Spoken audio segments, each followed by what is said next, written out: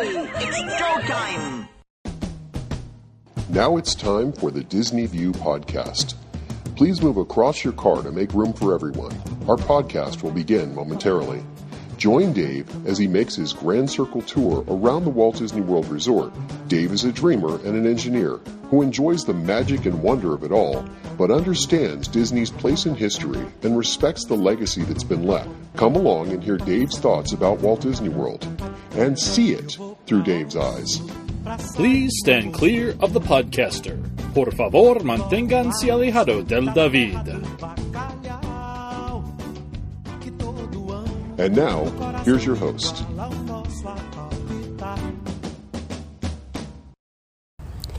Hey everyone, it's Dave. Welcome to another edition of Dave's Disney View podcast. On today's podcast, I wanted to talk a little bit more about the history of an attraction called Spaceship Earth and sort of its backstory. Now, as you realize, we've talked about in the past that Spaceship Earth was this cool concept. It was this giant sphere, this thing they were going to put in the center of Epcot to be the focal point of Epcot. When you talk about the World Showcase, where you talk about humans and how they interact, and then you talk about the technology park that would have been Future World and Communicore. And these areas would have come together by Spaceship Earth, which would have told the story of humanity and how we came into being. So the Disney company contracted with a lot of different people to help present that story and bring it together in some way. And one of the people they brought in was Ray Bradbury. Ray Bradbury is an author who was famous for science fiction primarily and fantasy. But the thing about him that's really interesting is he worked in a variety of different areas. So he talked about fantasy, about science fiction, horror, mystery, and sort of realistic fiction. So he really understood how humans fit into the overall nature of society. And so he was a great person to ask to help write a script for what Spaceship Earth would be. So after meeting with Disney, he actually sat down and put, well, I guess you could say pen to paper, but it's more like typewriter keys to paper. He wrote something called Man and His Spaceship Earth, which would be the theme show for Epcot Center and Future World. He wrote this in July of 1977, so just to give you a little perspective on it, this was only 6 years after the Magic Kingdom opened. And it would be another 5 years before Epcot opened. So he really had this concept that he was throwing together that was kind of intriguing and really kind of brought all this stuff together. So this was the basis for his story. And he had some sketches and some 3D models that were also created with Wet Enterprises that should be used in conjunction with this, that kind of told the story in a way. Remember that Disney was always very good at imaginative storytelling and could put together these different models, dioramas, sketches, and so forth that really told the story without needing a script. But what he wanted to do was provide some context to what that script would be so that you really understood the story. So it became a much more visceral, emotional story in a way. So he includes some quotes from Archibald MacLeish: "To see the earth as it truly is, small and blue and beautiful, in that eternal silence where it floats, is to see ourselves as riders on the earth together, brothers on that bright loveliness in the eternal cold, brothers who know now that they are truly brothers." And one from astronaut William Anders: "The earth looked so tiny in the heavens that there were times during the Apollo 8 mission that I had trouble finding it. If you can imagine yourself in a darkened room with only one clearly visible object, a small blue-green sphere about the size of a Christmas tree ornament, then you begin to grasp what the earth looks like from space. I think that all of us subconsciously think that earth is flat or at least almost infinite. Let me assure you that rather than a massive giant, it should be thought of as a fragile Christmas tree ball, which we should handle with considerable care." So in his prologue, Bradbury writes, "The Man and His Spaceship Earth is an introduction to the Epcot Center Future World. It's an optimistic statement. It presupposes that man's continuing dynamic is survival, recognizes the enormous challenges to this dynamic, and concludes strongly that creative men and women of the world can create a viable and dynamic instruction book for Spaceship Earth. Our story in the Epcot Center Future World is also the story of the free enterprise system, for it is the continuing freedom to create new and better tools for survival that have been the real dynamic of man's voyage aboard Spaceship Earth. What we need, our show makes clear, is access to accurate and relevant information. What we need is an opportunity to learn the alternatives, choices, and options available. What we need is broad public understanding of the consequences of our decisions. What we need is the confidence born of greater participation, greater understanding, greater knowledge. What we need in the end is to take the correct course of action." In the chapters of our Man and His Spaceship Earth story, We will seek the guest's understanding of the relationship between communications and survival. Key points in our story include 1. Access to accurate and relevant information by people of many times and cultures has made survival possible. Our first forum, the cave of Stone Age man. 2. Each of the examples we illustrate and dramatize was the key tool by which information was managed and communicated in a specific historical time and place. 3. The Epcot Center future world will be depicted as today's forum. Here, the tools for survival are in continual, hands-on use for our tools to become the electronic world of information and communications. These tools help us to better understand and manage our instruction book for Spaceship Earth with the accurate and relevant information about energy, health, the sea, the land, outer space, communication, and transportation. And today, electronically, we can not only gather around a single forum, the single campfire in the cave, while sitting in our own home and offices and schools, we can place our own minds inside the cave, beside the fire. In our show, we will move through history using metaphors, relating the story of communications and the role it has played in the survival of the human race. Historically, with accurate and relevant information, man has been able to make the right decisions that were instrumental in his development into a superior being. The wrong information, the wrong decision in those primitive days might have left us in the tall grass or in the trees or perhaps still in the caves. As civilization expanded and centers of culture became more distant, new methods of communication became necessary. Man and his spaceship Earth is divided into 3 phases of this development, essentially corresponding to the major epochs or historical watersheds in man's ability to communicate. The first period represents the recording of information. For the first time, man records his experiences, communicating not only to his contemporaries, but to the whole parade of civilization that follows down the ages of time. The second period marks the dawn and flourishing of disseminating man's recorded information, so that man's knowledge and access to information spreads with the speed and the limitations of his means of transportation. The third great period is the area of processing of information. Now man not only records and transports information through computing tools, he has the ability to sort out vast amounts of information, manage these mountains of knowledge, and affect change by taking direct aim at specific parts of his problem. To illustrate each such epoch will stage and dramatize a series of vignettes. These forums will sometimes be viewed as sequential montages and other times as small plays depicting the essence of the idea. For these dramatizations, we pause for a moment in our journey from the dawn of time to the sunrise of our future world. Our story, our search for the accurate information to fill our instruction book for Spaceship Earth begins in the control center of our Epcot Center future world. The audience will, of course, load in the present. They will then descend into the past. They will move along into prehistoric, ancient, medieval, and then modern times. And in the finale, they will be summoned, called, raised up beyond into the future. Present into past, past into present, into future is our sequence then. Where did we come from? Some of this we know. Where are we going? Some of this we dream. How do we get there? Let me chart the ways. The future has many arts, many sciences, many paths, many doors. So says the voice speaking from the past, living in the present, calling from the future. So Act 1, descent into the past. As the audience enters the Dome Theater, vague faces float in and out of the mists of vapors, coming clear and then dissolving into others. We hear the voices of Kennedy, dedicating us to space travel, Martin Luther King speaking of his dream, Truman giving them hell, Roosevelt speaking of the day that will live in infamy. Mingled with other voices, traveling us slowly back in time, we hear Churchill speaking of blood, sweat, and tears, Hitler shouting to his mobs, Mahatma Gandhi, Charles Lindbergh, Woodrow Wilson, Teddy Roosevelt. Then shifting from real voices, swiftly we move back to hear the simulated voices of Queen Victoria, Lincoln, Napoleon being crowned emperor, Columbus telling his sailors to sail on, the crowds crying, Hail Caesar. More swiftly and more swiftly, names, sounds, bells, impulses, and lights, and suns and moons glide over, stars wheel. The voices and sounds are multitudinous and made of all the reverberations and thunders of the past. Gradually, all of the voices of the time and history blend into a single voice, like a wave on the shore. In the voice of universal man, asking us to speculate on our past. What are we? Where did we come from? And where go? What is our past that lies beneath us like the dust?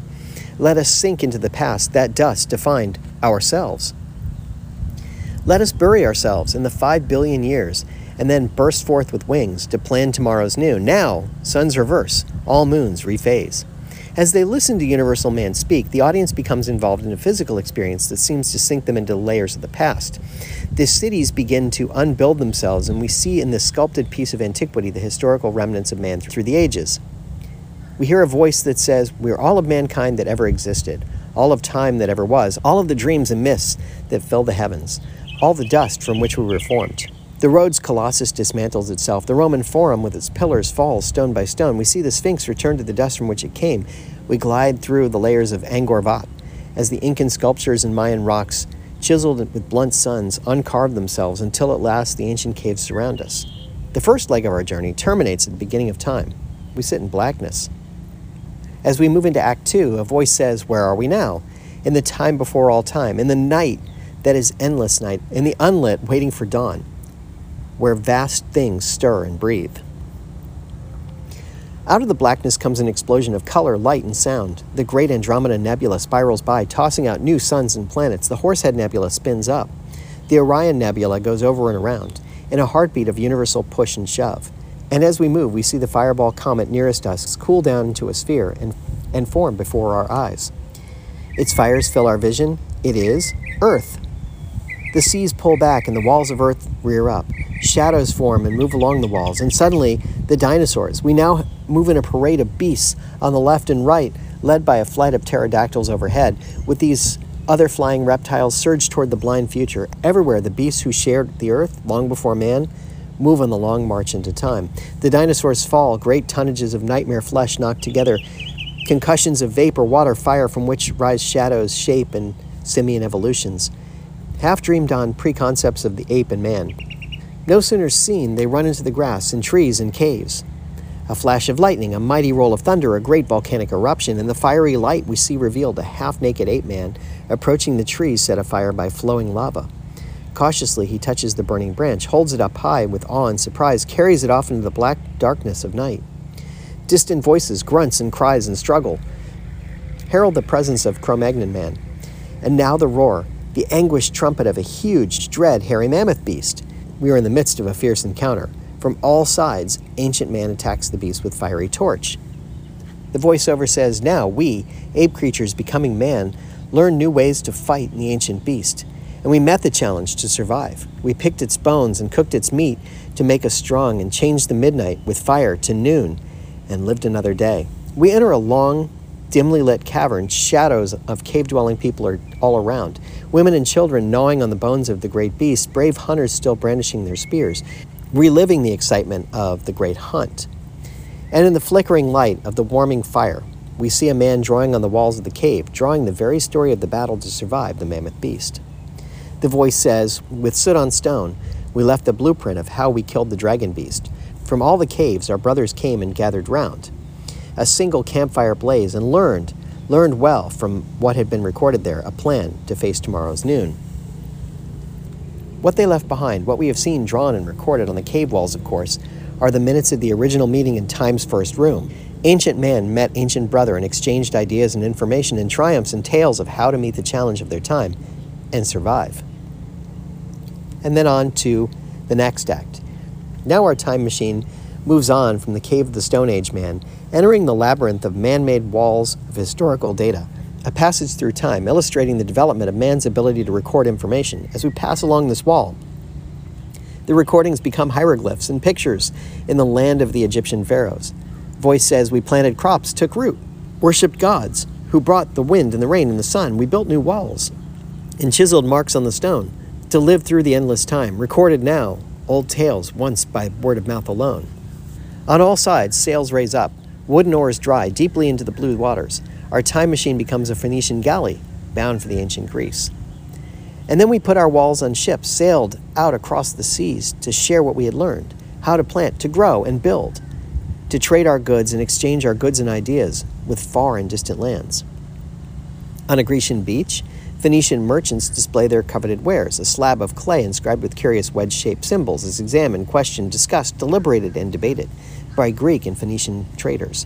Our traders are disseminating not only their goods, but also their knowledge of the world they live in. Soldiers clash as we see the giant swords and hear the clang of spears in medieval battle. At last the fighting fades and a lone campfire flares in a royal tent. The knights and nobles confront their tyrant king. A voice says, "A truce, and to this war at last an end, and from the king no spoken pledge, but a recorded deed. Now our dreams, once locked in chiseled walls, took wing, sent forth on parchment sheet." A new day dawns, and in the soft morning glow we see that the data wall has become a giant wall of printing symbols. Typefaces, sheets of printed parchment, scrolls, bound volumes of illuminated manuscripts. The voice says, "And now for all the printed word. With ink and press we made new walls. Bound volumes of ecclesiastics and Plato, of Galileo and Homer, scholar, scientist, philosopher. We caught your soul in types and printed you forth in mobs.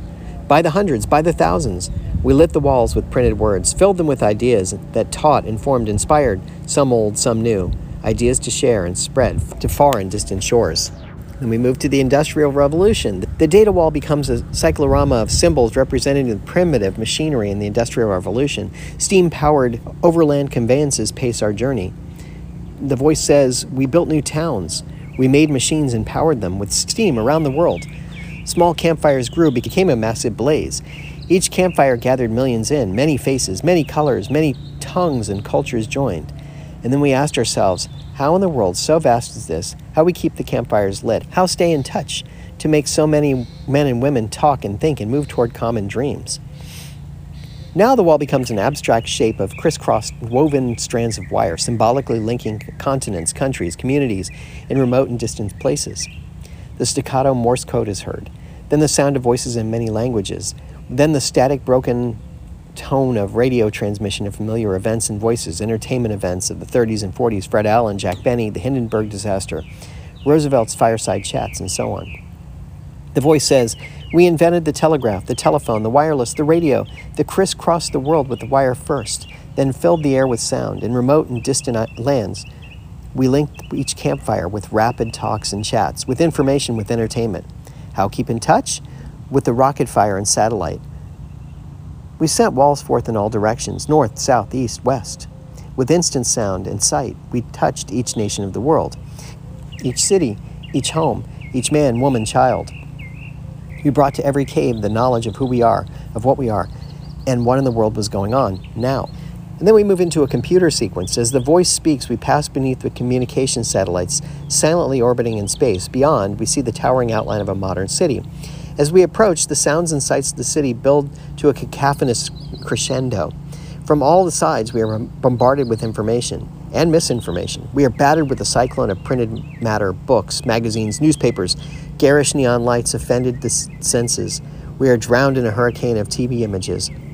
Then a voice says, "Too much, too many facts. How can we sort them out?" Another voice says, "How can we sort our facts? With computer walls. Walls that accumulate, organize, store, interpret, retrieve, transmit information with incredible volume and speed."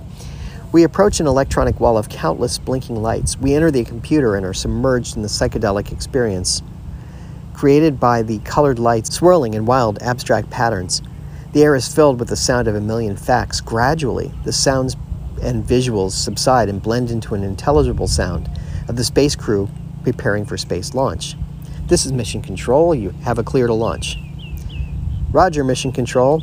Proceed with the countdown to T-minus 3 minutes. This is Launch Control at T-minus 3 minutes and counting." Then the voice comes back on and says, "We have gone deep down in time, and we see our spaceship Earth born in universal midnight with new knowledge, new technology, new communications.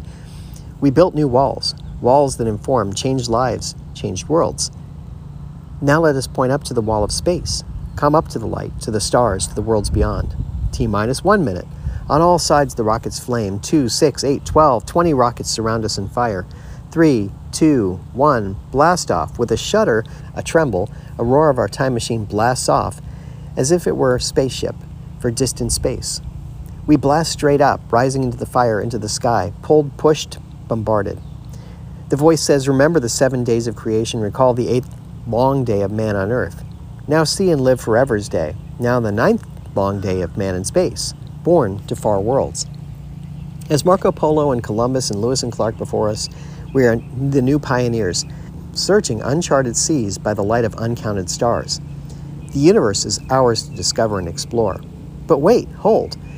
The flight abruptly slows, freezes, the journey's thunder roar ceases. The fire is cut off. We float in serenity in the sky around Earth, and see it as a lonely, solitary island in space. The voice says, Now turn and see our spaceship Earth, suspended there, a fragile, silent beauty, drifting island in the midnight sky. Look back to really see and know and learn, and ask ourselves, where are we now? Where do we go from here, and how? Where is the book that taught us how to fly this great spaceship Earth? Lost? Forgotten? Misplaced in old forums? Perhaps. Then let us write the book anew. Come back to spaceship Earth. Let us seek the right. Let us dream and plan and understand. Let us aim anew toward the future. Bring grand harvests and ideas.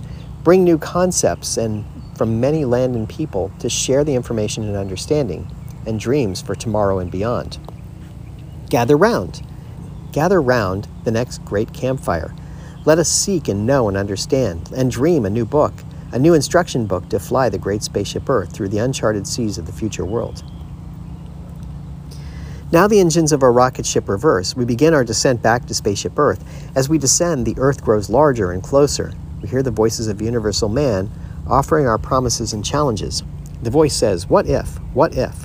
What if each one of you could leave here this day, this hour, this minute, and truly become yourself? What if all the dreams you ever dreamed, all the things you ever wished to be, all the ideas you ever had, poured from your head, rushed from your fingertips to recreate your life and change the world? Go forth from here, this way and that way and this. I point you here, but if you wish, go there.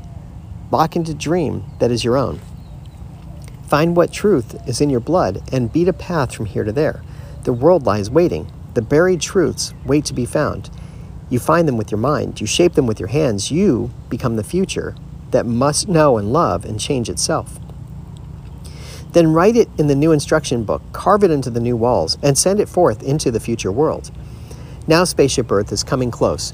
We enter and pull and shove and begin our orbit, preparing to land back at our destination. The future world, the voice of the Universal Man, calls to the audience to come to the rest of the way into the light, into the universe, into the future.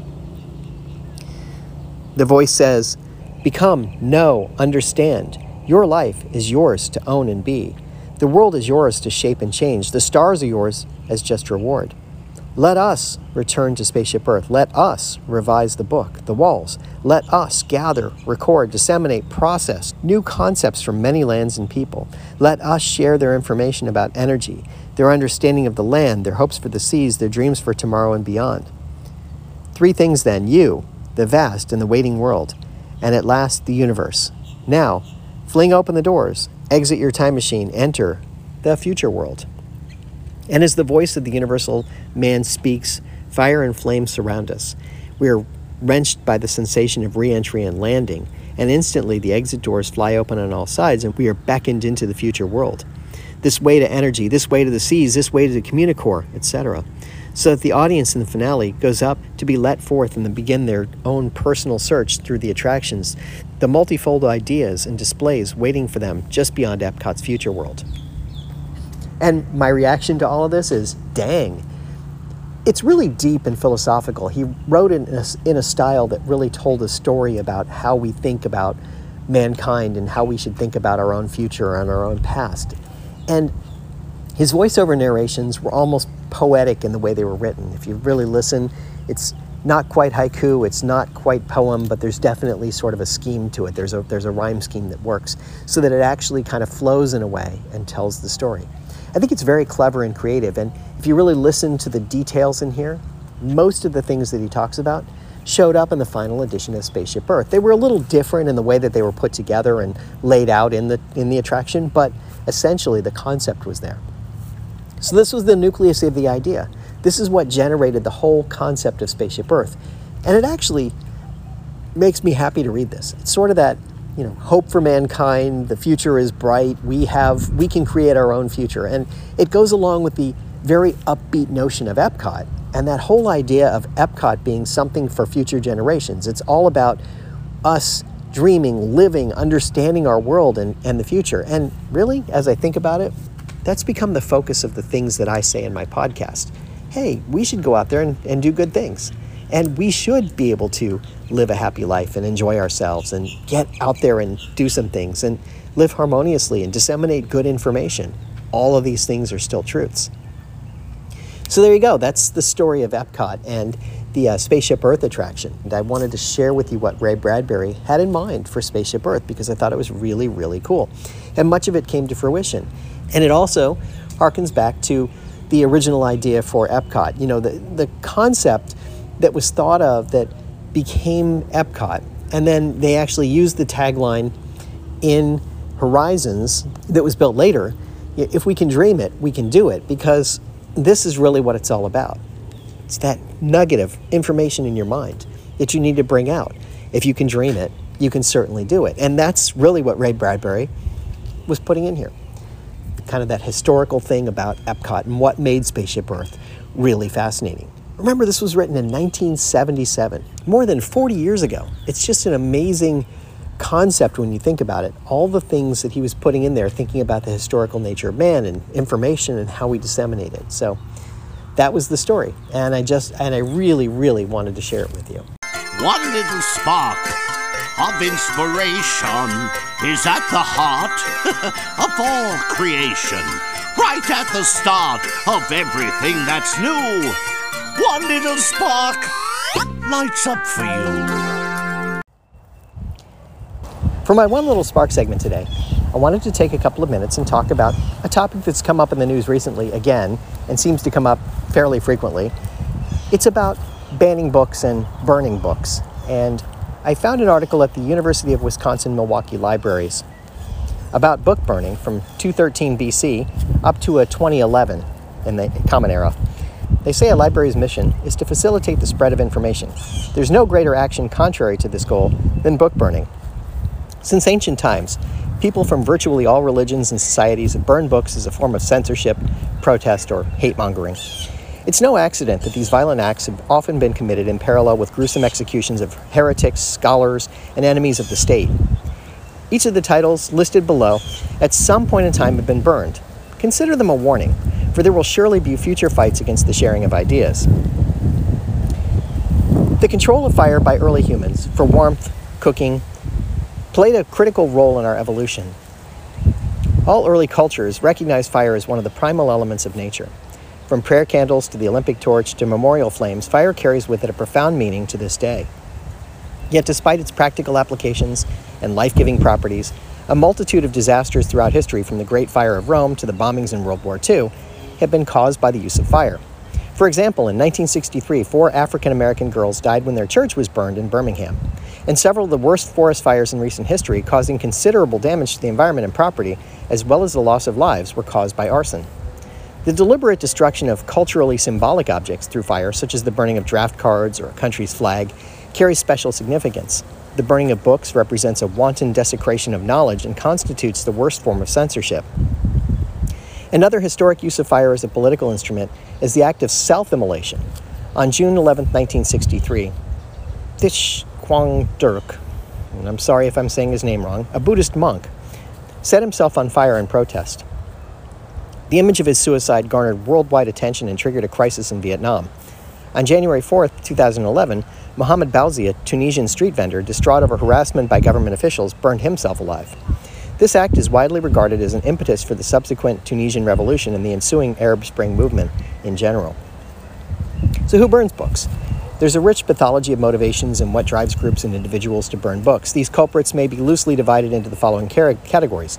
First one is vandals. Some book burnings are simply malicious acts of arson. Examples of this include a pillaging of a medieval monastery by the Vikings, or vindictive French revolutionaries setting fires to opulent private libraries.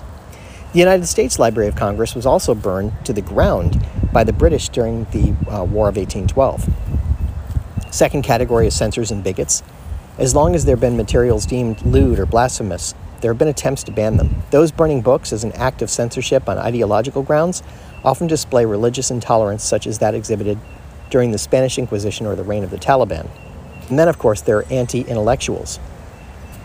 Tyrants throughout history, from Imperial China to Stalin to the Khmer Rouge to Castro, have attempted to preemptively quell sedition by eliminating subversive texts from the population. Such books have even proved fatal to their authors. The nationalism behind the Nazi book burnings is the most famous example of this. But the thing is, you can't destroy an idea.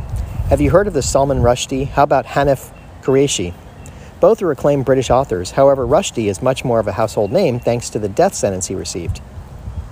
In modern times, and now thanks all the more so to democratic spread of online communities and digital forms of information, efforts to burn books, aside from garnering attention for the censors, also generates free publicity for the forbidden fruits being challenged. This often has a boomerang effect on any attempts to quell their influence. The backfiring of efforts to suppress information even has a name, the Streisand effect, named after Barbra Streisand, who attempted in vain to censor a photograph of her beachfront mansion. Originally taken for a relatively unknown governmental study on coastal erosion, the image became widely popular after Streisand's unsuccessful lawsuit against the photographer. In rock and roll, musical recordings of controversial artists have also been burned in recent history. In 1966, the Beatles, having landed themselves in hot water over John Lennon's infamous "We're more popular than Jesus" remark, had their records burned by several groups in admonishment. In 1982, a youth minister in North Carolina led a group of burning albums and cassettes of various popular artists in an attempt to destroy the purported backward messages in, quote, Satan's records. In 2003, the Dixie Chicks had their albums burned by those offended by a member's statement that were ashamed of the President of the United States is from Texas. The article goes on to present several quotes from different people about their feelings on books. And it's from basically both sides, the people that are trying to represent the books and protect them, and the people that are trying to destroy them and make a point. So I'll put a link to the article on my show notes page so you can find this article and read it and read all the quotes. I'm not going to read them all for you here. So then the article continues on. In the United States, there is virtually no such thing, at least in terms of prior restraint, the government forbidding information from being published. Aside from a few very specific titles, such as a book advising people not to pay taxes, exposés by former CIA and military intelligence employees, and information about software cracks, publications in this country are not banned.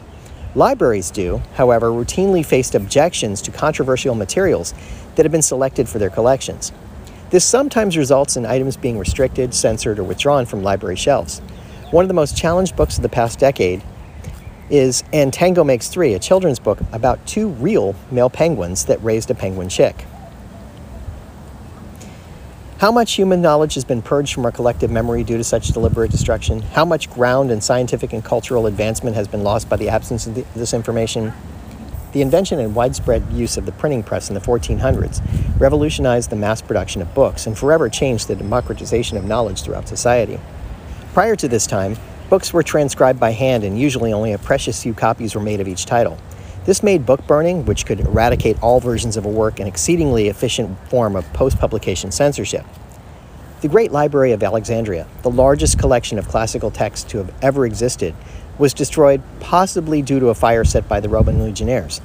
More recently in Iraq, the National Library and Archive was looted and burned during the 2003 invasion, and the Egyptian Scientific Institute was burned by protesters in 2011. As recent examples demonstrate, there are still widespread efforts to censor materials, and incidents of book burning continue to make headlines. For example, in December of 2011, Taliban militants confiscated and burned cell phones and computers to prevent the spread of obscenity. The printed word, as the predominant medium for information since the time of the cuneiform tablets and ancient calligraphy, is facing challenges as well. The propagation of information over distributed networks has already heralded many wonderful advances for the development of ideas. Yet digital forms of information be just as vulnerable to tampering, especially if access is monopolized via centralized authority. Some pundits even warn of a digital dark ages, where knowledge is lost by technological obsolescence and further restricted by oligarchies with newfound control over electric forms of information. Regardless of what formats will be used in the future, libraries will remain committed to facilitating access to information. So, I found that really compelling and interesting, and I just wanted to share it with you. I would suggest, if you hear about a book being banned, go find out for yourself what that book is all about. Go read it. And larger than that, if something interests you, read it. There's no reason not to. With the spread of information, with libraries, with digital content, with the internet, you should be able to find almost any book between your local library and online editions that are available. There's such a wealth of information. Don't be afraid to read, to enlighten yourself, to learn more. And then ask yourself the question, why does somebody want to ban this book? What is it about it that someone's so afraid of that they feel the need to challenge it in that way? Anyway, that is my podcast for this week. I hope you've enjoyed it. And remember, if we can dream it, we can certainly do it. Bye now.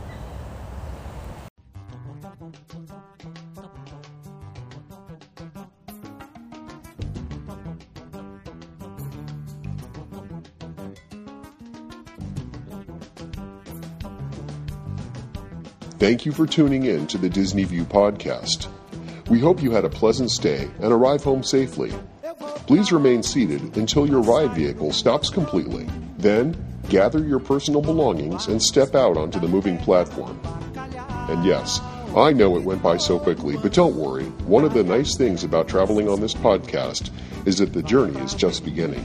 Show notes are available on DisneyWorldPodcast.net. While there, please check out some of our affiliates. You'll also find links to Dave's iPhone and iPad apps. There's an app for pin trading, one for finding hidden Mickeys, and an app for finding and tracking pressed pennies around the Walt Disney World Resort. And you never know just what Dave is working on next. If you have questions, feel free to drop Dave an email at davesdisneyview@gmail.com. Original music you're hearing in this podcast is Oslo Doom by Gilberto Gil. Of course, this is a fan podcast and in no way affiliated with the Walt Disney Company.